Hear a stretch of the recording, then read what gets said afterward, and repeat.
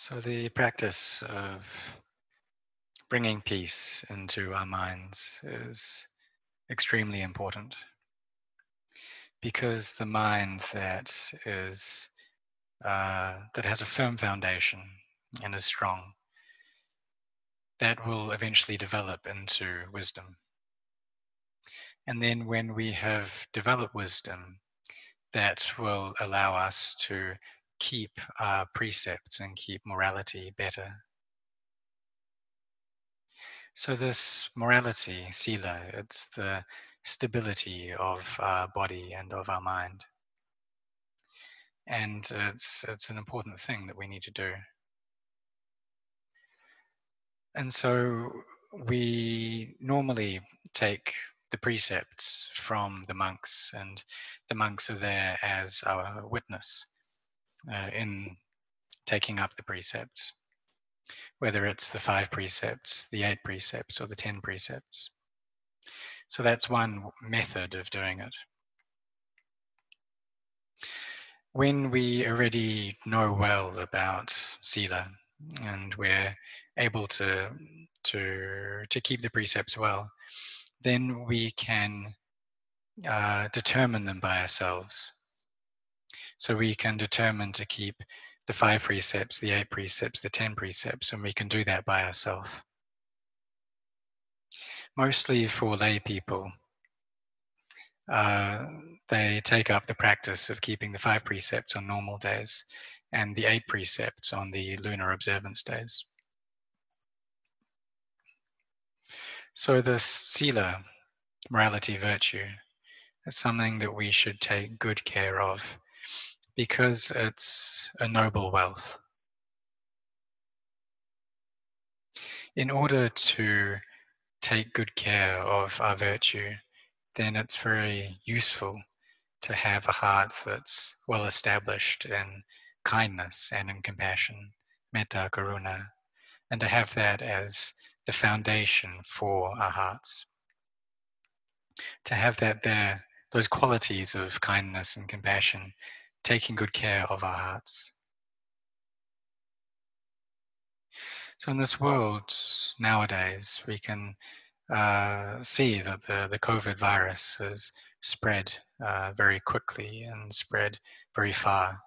And now it's covering almost over the entire world. And people of all ages and all generations, they're passing away.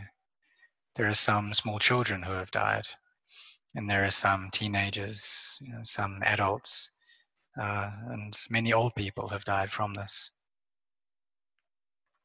So we've probably all heard the teachings, Dharma talk of Venerable Ajahn Chah, describing exactly this, that some people die while they're still in the womb.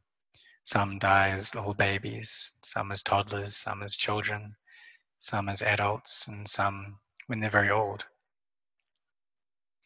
And so people die at all stages of life. And there are many people who die in various accidents, not knowing that it would occur. And so also in this day and age, the period that we're currently going through, there are many people who are dying from this epidemic. So there's a question that arises, well, why is it that people are different? Why is it that some people die when they're young? Why do some people die when they're old? And it's not the case that all the people who contract this virus die from it.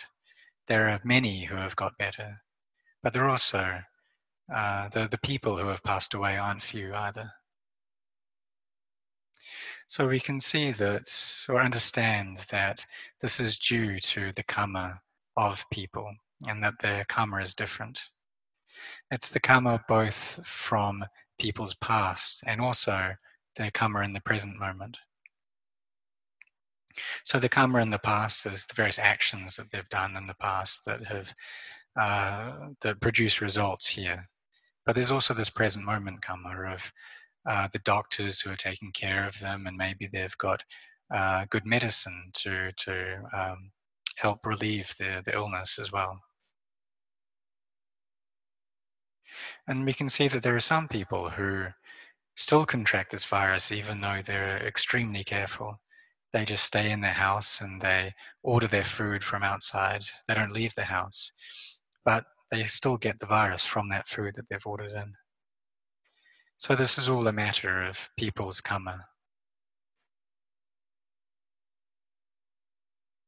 We can see that um, this virus is spreading most quickly in countries that are developed, in countries that transportation is very fast and there's a lot of tourism, and countries where things are very kind of closed in and packed together. And so many people get together in a confined space, and it's much easier for the virus to spread in that environment because it spreads through the air and through physical contact. And so if people get together in a small confined space, then it's easier to contract this virus.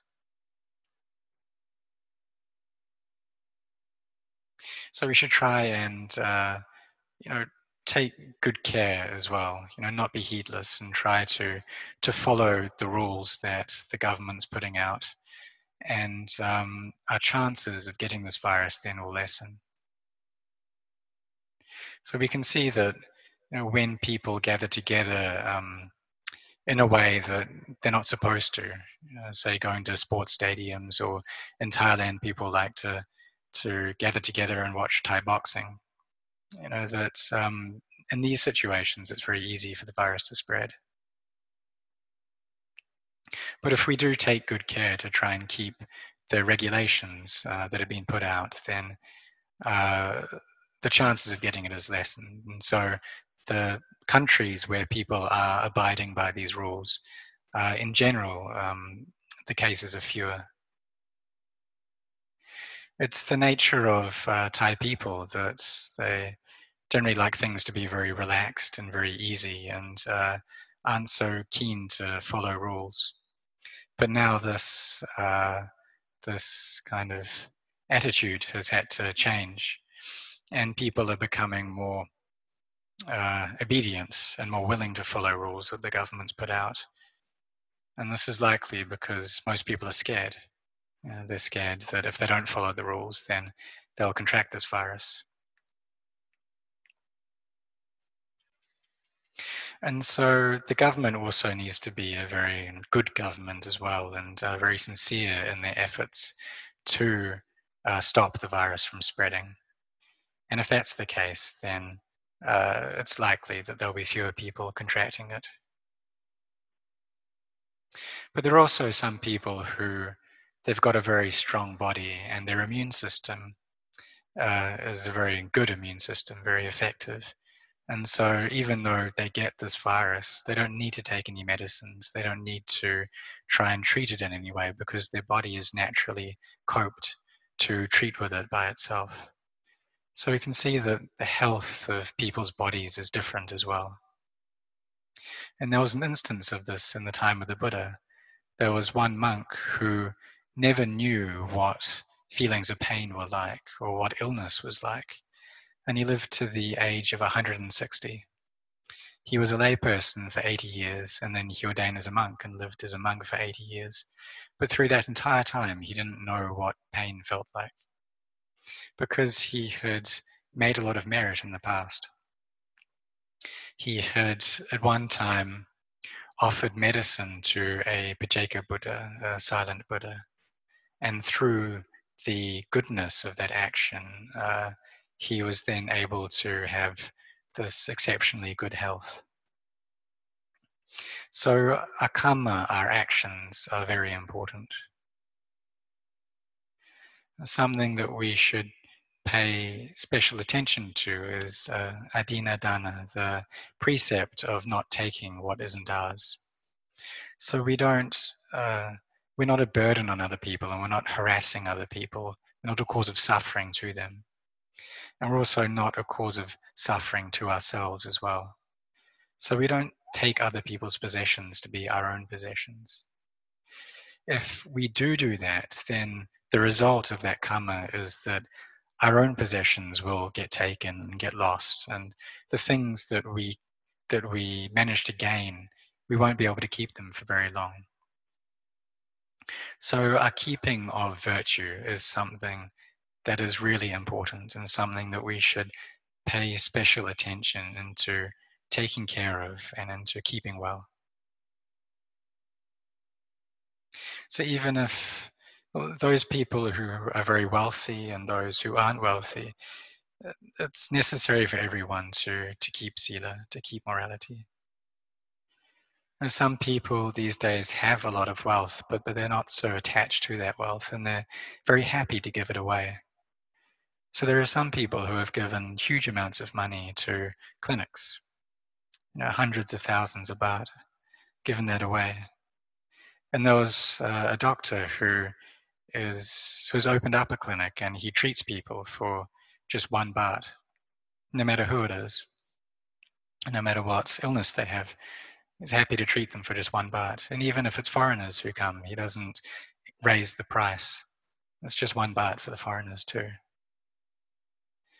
And so he's able to do this because he feels that the happiness he gains from doing that is worth more than the money. He feels that he has enough already.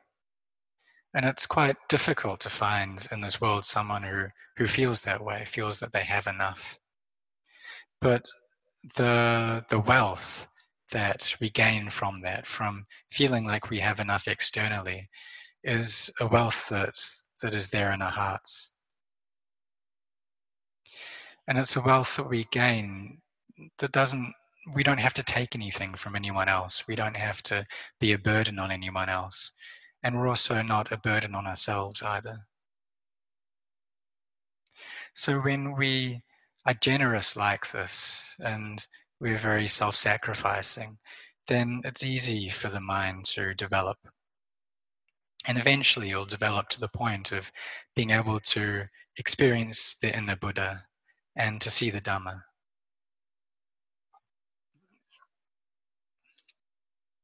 So once we've understood that this life is unsure, that it's very unstable, and that death is something that is sure, that is certain, that the things of this world we can't really trust or depend upon, then what naturally arises is a desire for the Dhamma.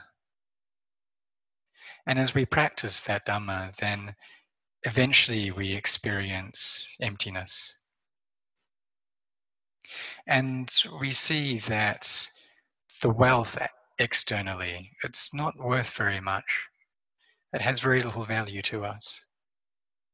But it's the internal wealth that really has great importance, because that inner wealth is what will lead us to see into the nature of conventional reality and in turn experience liberation.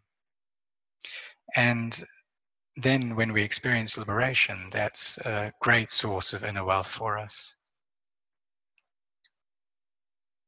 So we see that the things that we gain, the external wealth that we have, it's not really ours.